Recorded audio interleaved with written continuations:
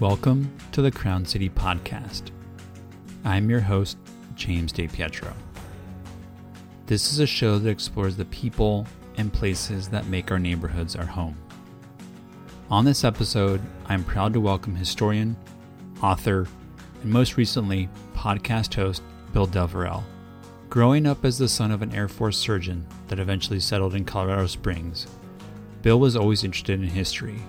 But it wasn't until college that he decided he didn't want to become a doctor himself and instead chose classes in literature, anthropology, and history, earning his undergraduate degree in American Studies from Stanford. History would then take him to Princeton, where he received his master's and PhD in history. With a focus on the 19th and 20th century American West, Bill has taught at UC San Diego and passing his own Caltech before joining USC in 2004. In addition to being a history professor, Bill is the director of the Huntington USC Institute on California in the West, and one of the founding directors of the Los Angeles Service Academy, a program that introduces high school juniors to the infrastructure and institutions of Greater Los Angeles, and is also the director of the USC Collections Convergence Initiative. An insightful writer, he has published and edited several books, including Whitewashed Adobe, which tells the story of Los Angeles through 6 examples of how the City of Angels emerged by embracing, appropriating, and destroying its connections to Mexico and its people. In 2021, as a project of the Huntington USC Institute on California in the West, Bill launched Western Edition, an excellent podcast series that has spotlighted 2 fascinating topics in its first 2 seasons. The first focused on fire, and the second on Los Angeles' own Chinatown. And as we found out while connecting over this podcast, he's a fellow resident of Pasadena, and we happen to live 3 blocks away from each other.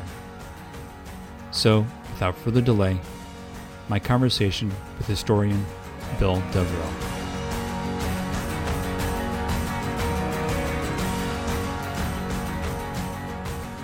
Bill, welcome to the podcast. Thanks so much for having me. Well, I was looking at our show notes and we have a lot of questions, and so I want to march through them. So to start our conversation, can you share a little bit about yourself, as I know that you grew up near the Rockies in Colorado Springs? Yes, I grew up in a military family, and so we traveled about at the whims of the United States Air Force. My father was a military surgeon, and his last assignment as an active duty officer in the Air Force was at the Air Force Academy. So I grew up on the grounds of the Air Force Academy and graduated.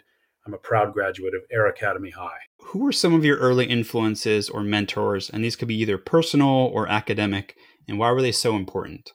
I was very fortunate to have a group of more than 5, probably closer to 10, very inspiring teachers through my early years, all the way up through high school. So teachers, some of whom I'm still in touch with, and others of whom did nonetheless touch my life and my brain in important ways.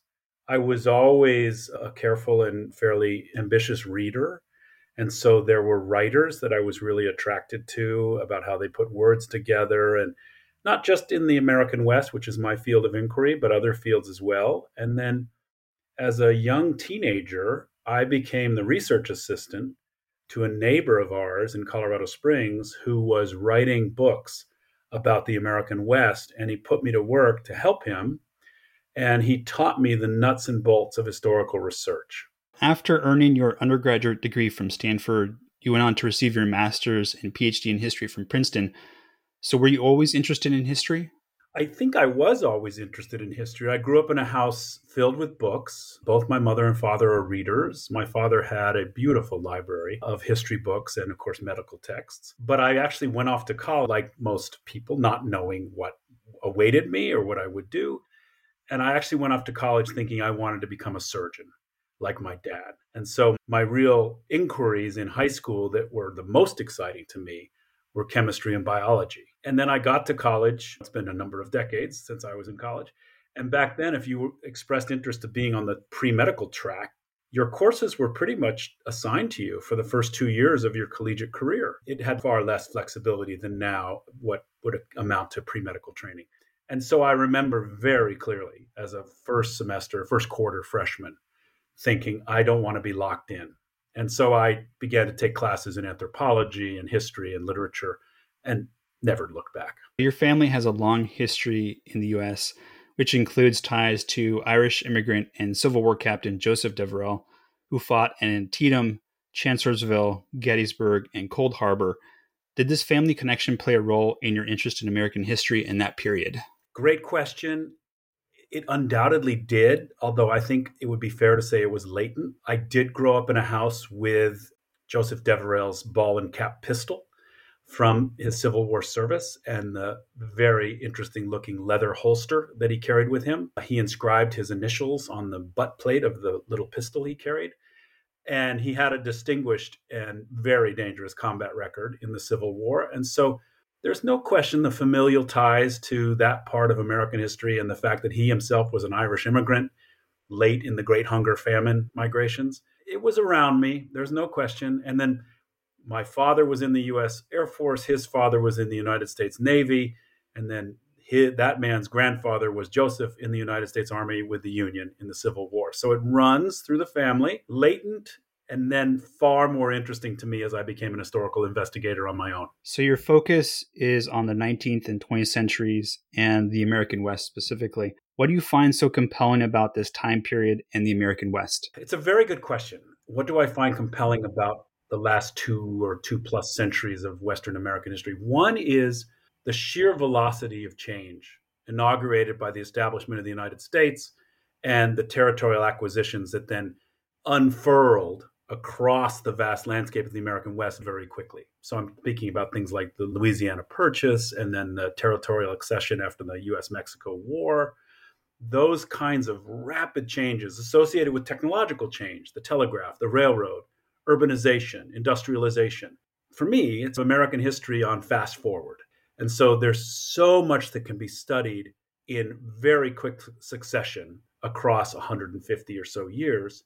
And also, I'm terribly enamored of the Western landscapes. And so to be able to do historical research, oftentimes in exactly the places that I'm inspired by because of their incredible natural beauty, it's a real privilege. Well, you are the founding director of the Los Angeles Service Academy, which provides high school juniors who are interested in public and civil service an introduction to LA infrastructure and institutions, with the hope that the programming will inspire them to become leaders in the community. Why was it important to create the Service Academy? I appreciate this question a lot because the Los Angeles Service Academy may be the best thing my colleagues and I do through the Institute on California in the West. It is really a labor of love. And it started about a dozen years ago because a dear friend of mine, Doug Smith, historian Doug Smith, assisted me with this. We looked around at our basically contact hours with students.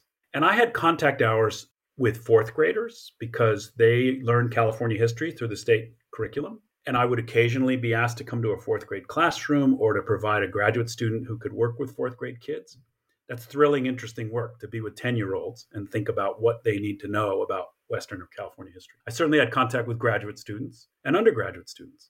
What was missing for me was teenagers. And having been a teenager and understanding just how so much is on the cusp of change and excitement and new ideas, I wanted contact with students. And so we built the Service Academy precisely for that reason, which is to gather together about 30 to 35 high school juniors every year from around the basin and teach them about how the metropolis is put together. Where's the water come from? What's jurisprudence like? What's food insecurity like? We kayak the LA River. We work a shift at the LA Food Bank. And many of these kids now, a dozen years later, have returned to LA, having gone off to college or start their career, and they're engaged with civic and civil service. And that is absolutely thrilling to me. We, in non-COVID times, we make a whole set of extensive field trips to see sometimes places that ordinarily the public can't get in because people want to support these kids and their curiosity. And the long and short of it is we take a bus and there's always room on the bus. So if you want to come, you're welcome to come. That's pretty amazing considering, my love of history started in high school and I would have loved to have been exposed to something like that. So kudos to you and your fellow founders of that. Moving forward to your writing, and you were a prodigious writer, having written or edited numerous books, articles, and essays. In 2004, you published Whitewashed Adobe. The book weaves a story about race and ethnicity in LA from about 1850 to World War II through several important chapters in LA's history, such as the cementing of the LA River and the 1924 plague outbreak. is a critical exploration of how Los Angeles both embraced its Mexican heritage and appropriated it. What attracted you to this topic, and how do you view these events now that it's been almost 20 years since the book's original publication? Thank you for that question. I was trained in college by a series of very gifted literature and history professors, one of whom became a really prominent mentor in my development as a scholar. And he's one of the founding and most important historians of the Mexican American experience in the United States. His name is Albert Camarillo. He recently retired from Stanford after an illustrious career. So I became steeped in the 19th and 20th century history of people of Mexican descent in the Southwest. Simultaneous to that, I was doing courses on American urban history. The West is a very urbanized place from the gold rush period forward. And to understand the modern West, you have to understand the cities. But those two strains of inquiry, for my taste, had not been overlapped enough. So, in other words, take a place like Los Angeles. How do you explain the growth of Los Angeles from, say, the late 19th century forward, with particular focus on the culture, experience, and identity of people of Mexican descent? And putting those two together and then turning the vantage towards the white population. What did they think of this place that had been Mexico? And what did they think of these people who were here or came here in the early 20th century, who were Mexican? And how did those strands of identity and view come together to build the modern metropolis? And while it sounds triumphal in the way I just phrased it, it's not. It can be a story of real dark racial discrimination and oppression. Well, you make many insightful statements throughout the book. At one point you wrote, "As a historian, I'm obliged to suggest that the city of the past deserves concentrated study before the future is possible." Why is studying history so important to understanding our future? Well, you've put your finger on exactly why I do what I do, and I wish I knew the answer entirely, but I am utterly convinced, and I've been convinced since I was probably a teenager, that in discussions about who we are and where we are going, history has to be at that table. We have to understand the alchemy of the past in terms of why did this happen? Why were decisions made? Who made them? How can we learn from them? How do we know our connections to the very recent or the deeper past? It's foundational. It's leaning on knowledge and both celebrating and also scolding and castigating our forebears for doing what we think is wrong. And I just think it's fundamental. It has the advantage of being intrinsically interesting to those of us that do what you and I do. We're fascinated by it. But it's beyond that. It's beyond intrinsic interest. It's critical. One of the areas of focus for you is environmental history. For example, you're the editor of the book Land of Sunshine, an environmental history of metropolitan Los Angeles. As LA and Southern California is impacted by so many different types of disasters and depends on parts of California and parts of across the country for energy and water, how do you think we should be thinking about our relationship with nature? Here's a perfect example of what I just said about history at the table. So if you look at the rise of modern Southern California from, let's say, the 1880s forward, for decades and decades, there's a presumption and an assumption and a conviction that nature answers to the whims of human beings. That nature is to be controlled, corralled, and told what to do. And that brings us to a lot of the difficulties that we have with our very fragile, very complicated relationship to nature. The hubris that we can push nature around to do what we want it to do, back then lacked any perception that nature in that regard is like a rubber band.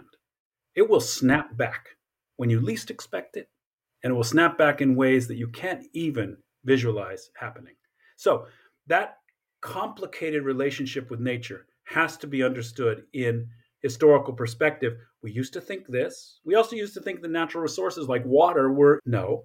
And also now we add the utterly complicating and frightening dimensions of climate change, drought, and cataclysmic fire into our perceptions of life here in Southern California or the American West. And the problems and the challenges become not insurmountable, I don't believe, but ever more complicated. I love your analogy about the rubber band. I'm trying to teach my kids about balance, that you cannot take more than you can give. It's something that we often overlook and underappreciate. It's also something that I don't think as a society, let's say Southern California, I don't think we ever want to say, we did it. We've got perfect balance. It's constantly got to be calibrated, constantly got to be readjusted because it rains more or less, or gets drier or wetter. So you were the director of the Huntington USC Institute on California and the West. Can you talk a little bit more about the Institute as you've been involved in several really interesting projects? Sure, thank you. The Institute on California and the West is a formal collaboration between USC, particularly the Dornsife College of Letters, Arts, and Sciences, and the Huntington Library through various departments, education and prominently the research department. And the Institute is guided by a commitment to basically three principles: teaching, research, and public engagement and outreach. And so all that we do is to bring scholarly acuity and ideas and research, not just to the public, but to dialogues with the public, because there's much to be learned from the public. And that could be school kids, it could be back to school learners, it could be adults, it could be just members of the public who are hungry for humanity's perspective on our world. And the Institute moves pretty nimbly. We're a small operation, and we move to projects that really excite us that we think are important. So Western wildland fire, you can't argue it's not important. And history needs to be part of the discussion.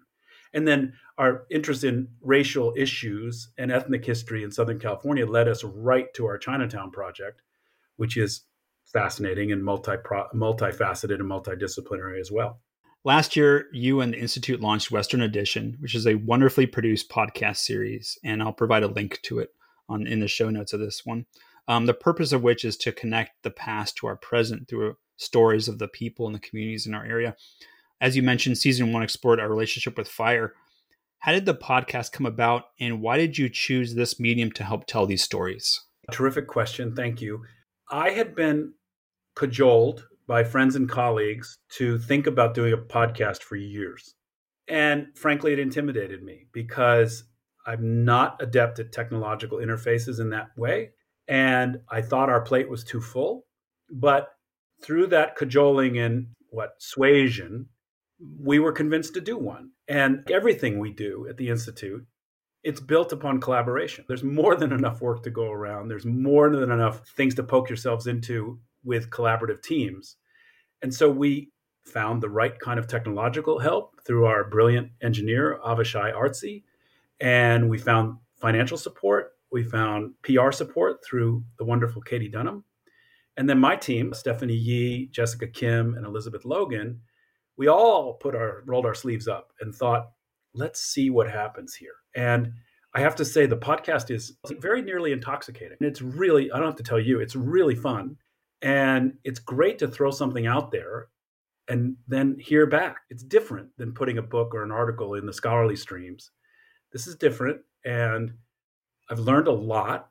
We've now finished our second season, and we're about to launch our third. For season 1, was there a particular episode that was especially interesting to you, and why? So season 1 examined various facets of our West on Fire project. And there's 6 or 6.5 episodes if you count a kind of prologue episode. I guess I like them all, and they're very different. They range from the public health insults of wildfire smoke to an investigation of incarcerated or formerly incarcerated firefighters, to an investigation of indigenous fire practice and indigenous fire knowledge. So you can see they're really varied. If you could push me to pick one, I had the most fun with our Smokey Bear episode. Smokey Bear is a remarkably compelling figure in American cultural history, the most successful public ad campaign in American history. And weaving together the history of this creature with training in the Forest Service, where young Forest Service rookies have to put on this very hot, very furry outfit and parade around, and Smokey doesn't speak, so you have to parade around, and kids want to talk to Smokey, he can't respond, to then think about the cultural reverberations of Smokey Bear and his lessons about fire suppression. And then I think brilliantly, actually, it was a lucky stroke, but we brought in the magnificent writer Josh Wheeler, a writer about the American Southwest, who's from the neighborhood where Smokey Bear, the cub, was from in southern New Mexico.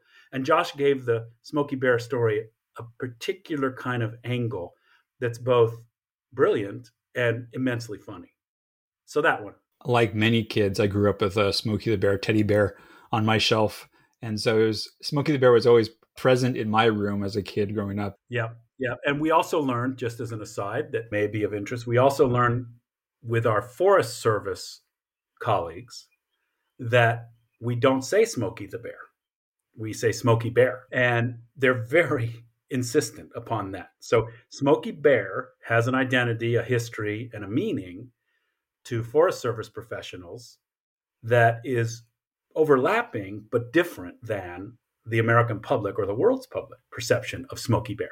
And the other thing we learned was Smokey Bear, the real life bear who was rescued from a wildland fire in New Mexico and then transferred to the National Zoo in Washington, D.C., was a deeply unpleasant and grumpy bear, and belied his view in his anthropomorphized public relations character as friendly, even cuddly.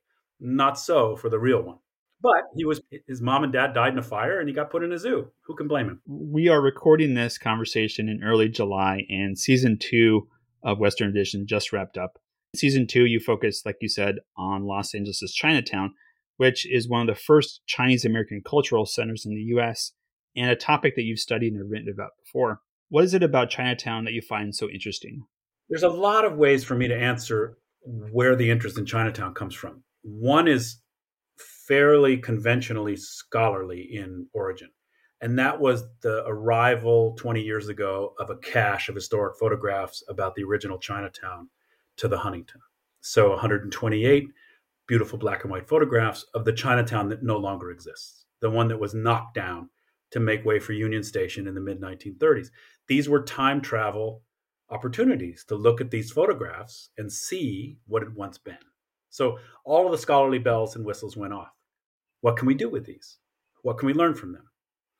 There are other reasons I'm so interested in this. I've always had an interest in Asian and Asian American history. I grew up in part in Japan because of my father's military service.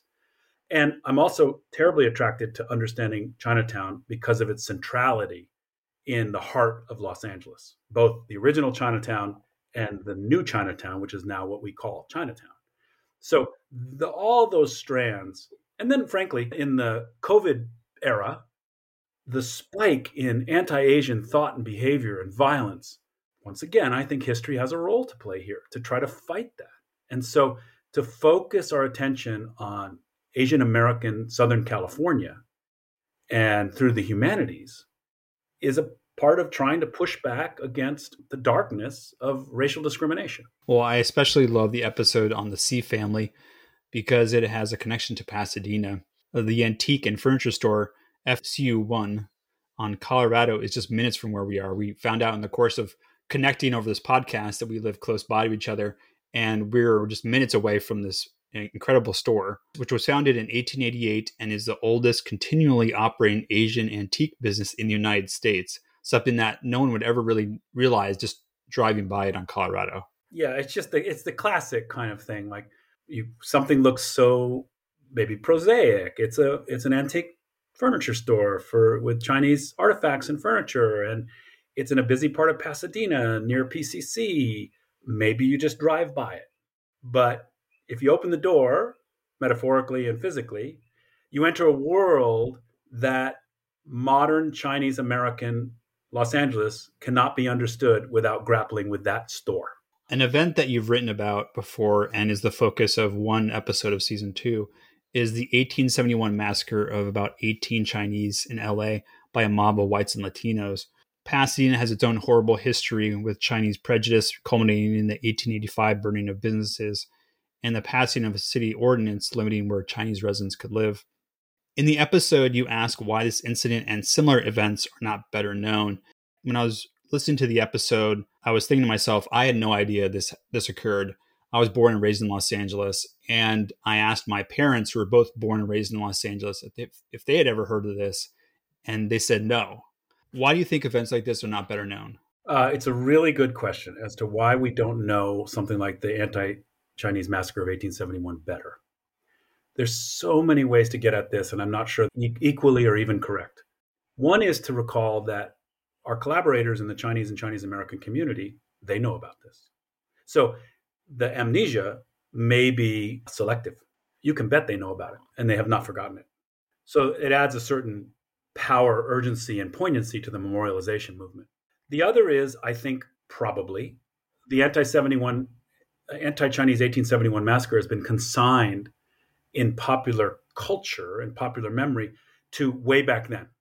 That was our rollicking frontier days. That was when we were uncivilized. We've gotten past that. And boy, does that make me nervous, because that kind of consignment to some rough and ready frontier past, that now we don't need to talk about it because we don't do that anymore. That's wrong. So I think that's part of it.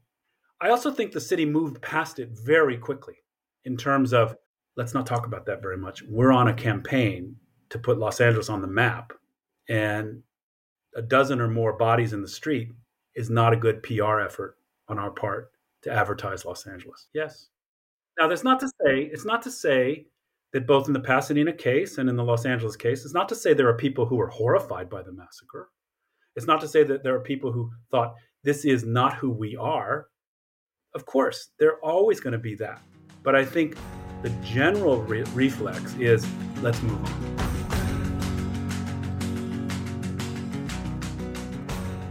After launching this podcast in October of 2020, I knew I needed a tool to record the show that would be easy for both myself and my guests. I also wanted a tool that had great audio quality. So I'm excited that the podcasting tool that I've used since the early days of this show, Zencastr, is a sponsor. Not only does Zencastr provide studio quality sound, but it also features awesome HD recordings if you want to upload shows to YouTube or someplace else. What I love most is that Zencastr records separate audio and video tracks for me and my guests, so the editing process is a lot more customized. Plus, there's secured cloud backup, so you never lose an interview, post-production is a simple click away, and a transcript is even auto-generated. It's super easy to use, there's nothing to download, my guests just click on the link and we start recording. Go to zencastr.com/pricing and enter promo code TheCrownCityPod to get 30% off your first 3 months with a pro account. You also get a 14-day free trial. Zencastr is the modern web-based solution for the everyday and professional podcaster, and I am proud to have them as a sponsor. Now back to the show.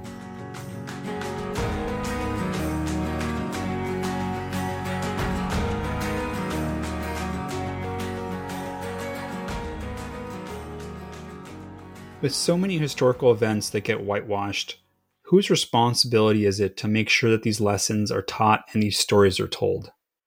What a great question.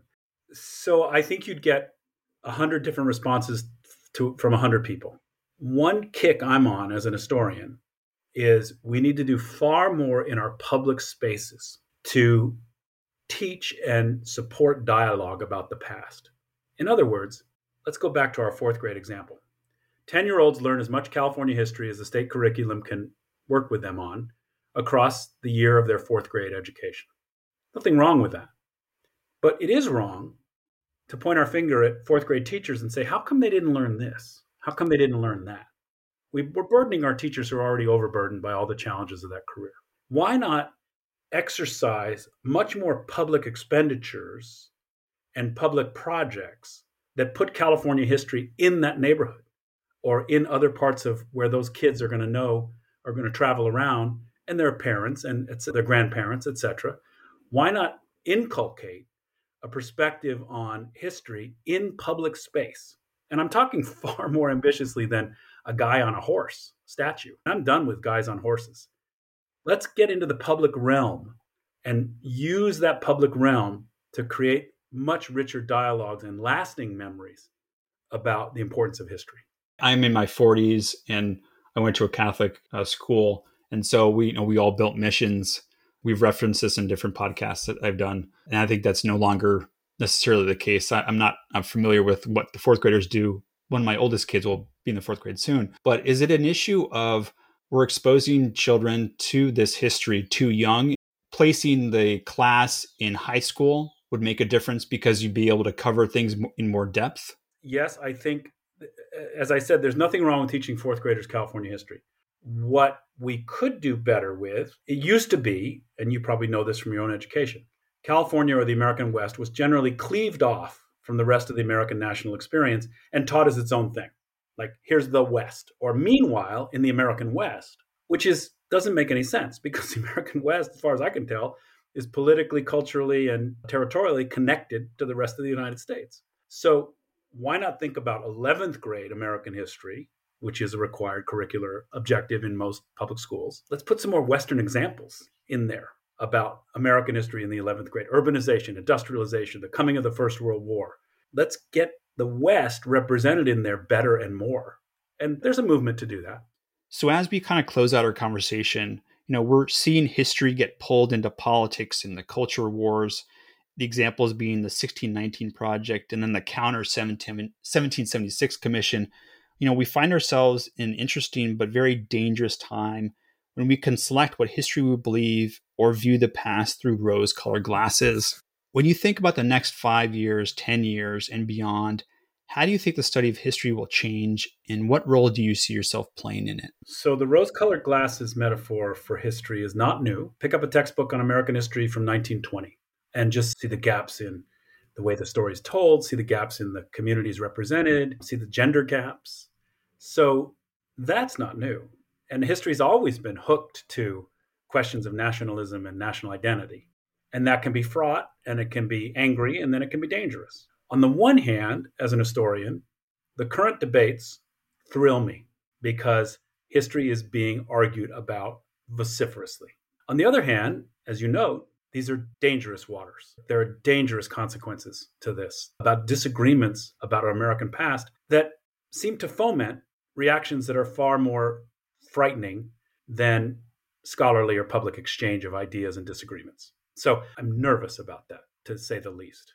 Finding that balance between I'm thrilled as a professional historian that this is happening, and I'm quite aware that it is shaky ground. The last thing I want to do as a historian is back up. So I'd like to stay involved. It is really uncertain what's about to happen. And I would say my characterization of that uncertainty is 5 to 10% excitement, 70% anxiety, and whatever is left in our 100% bucket, fear. I love Pasadena's trees. I do the really intricate history of this. I do like the personalities that have come out of this place. Jackie Robinson, Julia Child, the writer Paul Fussell. Those people intrigue me immensely. Well, you are a Pasadena resident and a historian, and Pasadena is steeped in history, both good and bad. And in that way, I would argue that Pasadena is a more interesting place to live. What do you enjoy most about living in Pasadena? And is there a historical place in the city that you particularly like?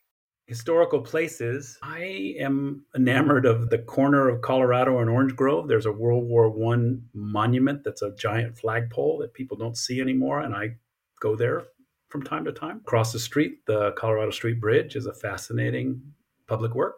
The Arroyo itself is rich in indigenous and other kinds of human histories in the San Gabriel Valley, from the indigenous population to the early farmers and settlers to the Arroyo culture of kind of bohemian arts and crafts. I'm very interested in that.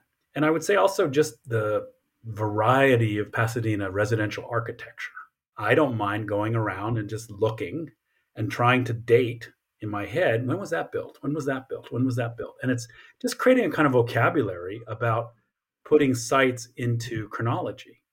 And it's good exercise. As I get towards the latter parts of my career, it's good exercise to just see if I can still do that. So you've raised children here in Pasadena, and I'm doing that right now. What are some lessons or local historical events that you think children growing up here should know? Good question. I have a sideways answer to that, which is I spent half my professional life at the Huntington, not technically in Pasadena, but across the street. That institution's vast resources of scholarly and imagery material, documentary material, etc., that open up our understandings of Southern California, Pasadena, and elsewhere. There's an array of events, workshops, conferences, etc., about our home. And my children probably tire of me saying, let's go to that, let's go to that, let's go to that. But every now and then they do. And I appreciate that and that opportunity and that luxury of having that institution in our neighborhood. I guess the other way I would look at this is my children came up through Pasadena sports and the usual complement of AYSO and T-ball and all that. And while those aren't expressly historical learning exercises, they are because their teammates come from all kinds of walks of life and all kinds of backgrounds. And we played at public parks and we understood the commitment to the public sphere. That's an important lesson. As we close out our conversation, I wanted to share a quote from your last episode of Western Edition, as it had a real impact on me. You said, "We fail as a city, as a community, and as a society if we don't wrestle with all the history that lays at our feet, its angels and its demons." So I wanted to thank you for being such a great part of Pasadena, for your work helping us to better understand our past so that we can better understand our present, and for coming on the podcast. I really appreciate it. It really was my pleasure. Thank you for your careful scrutiny of things I've done. I really am grateful and I'm honored, and I enjoyed it immensely.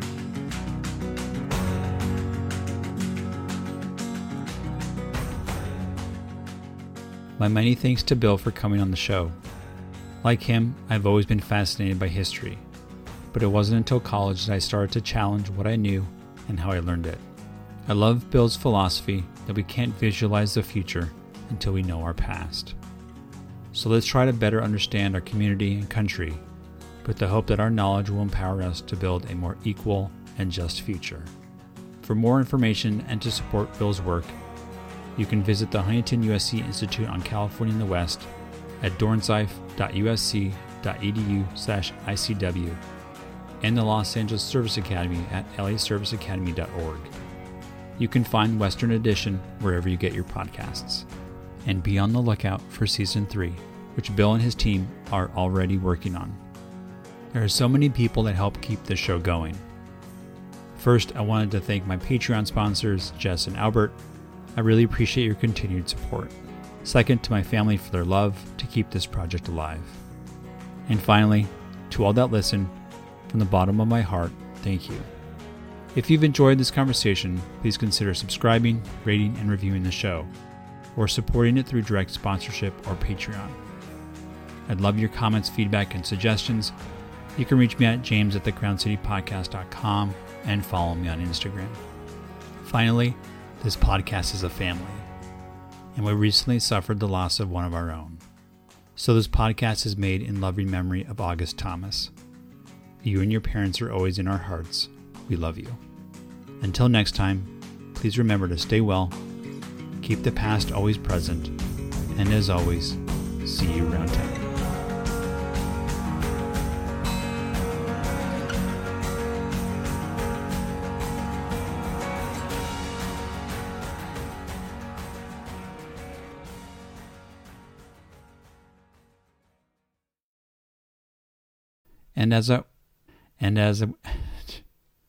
And as we found out, well, I got it right the first time.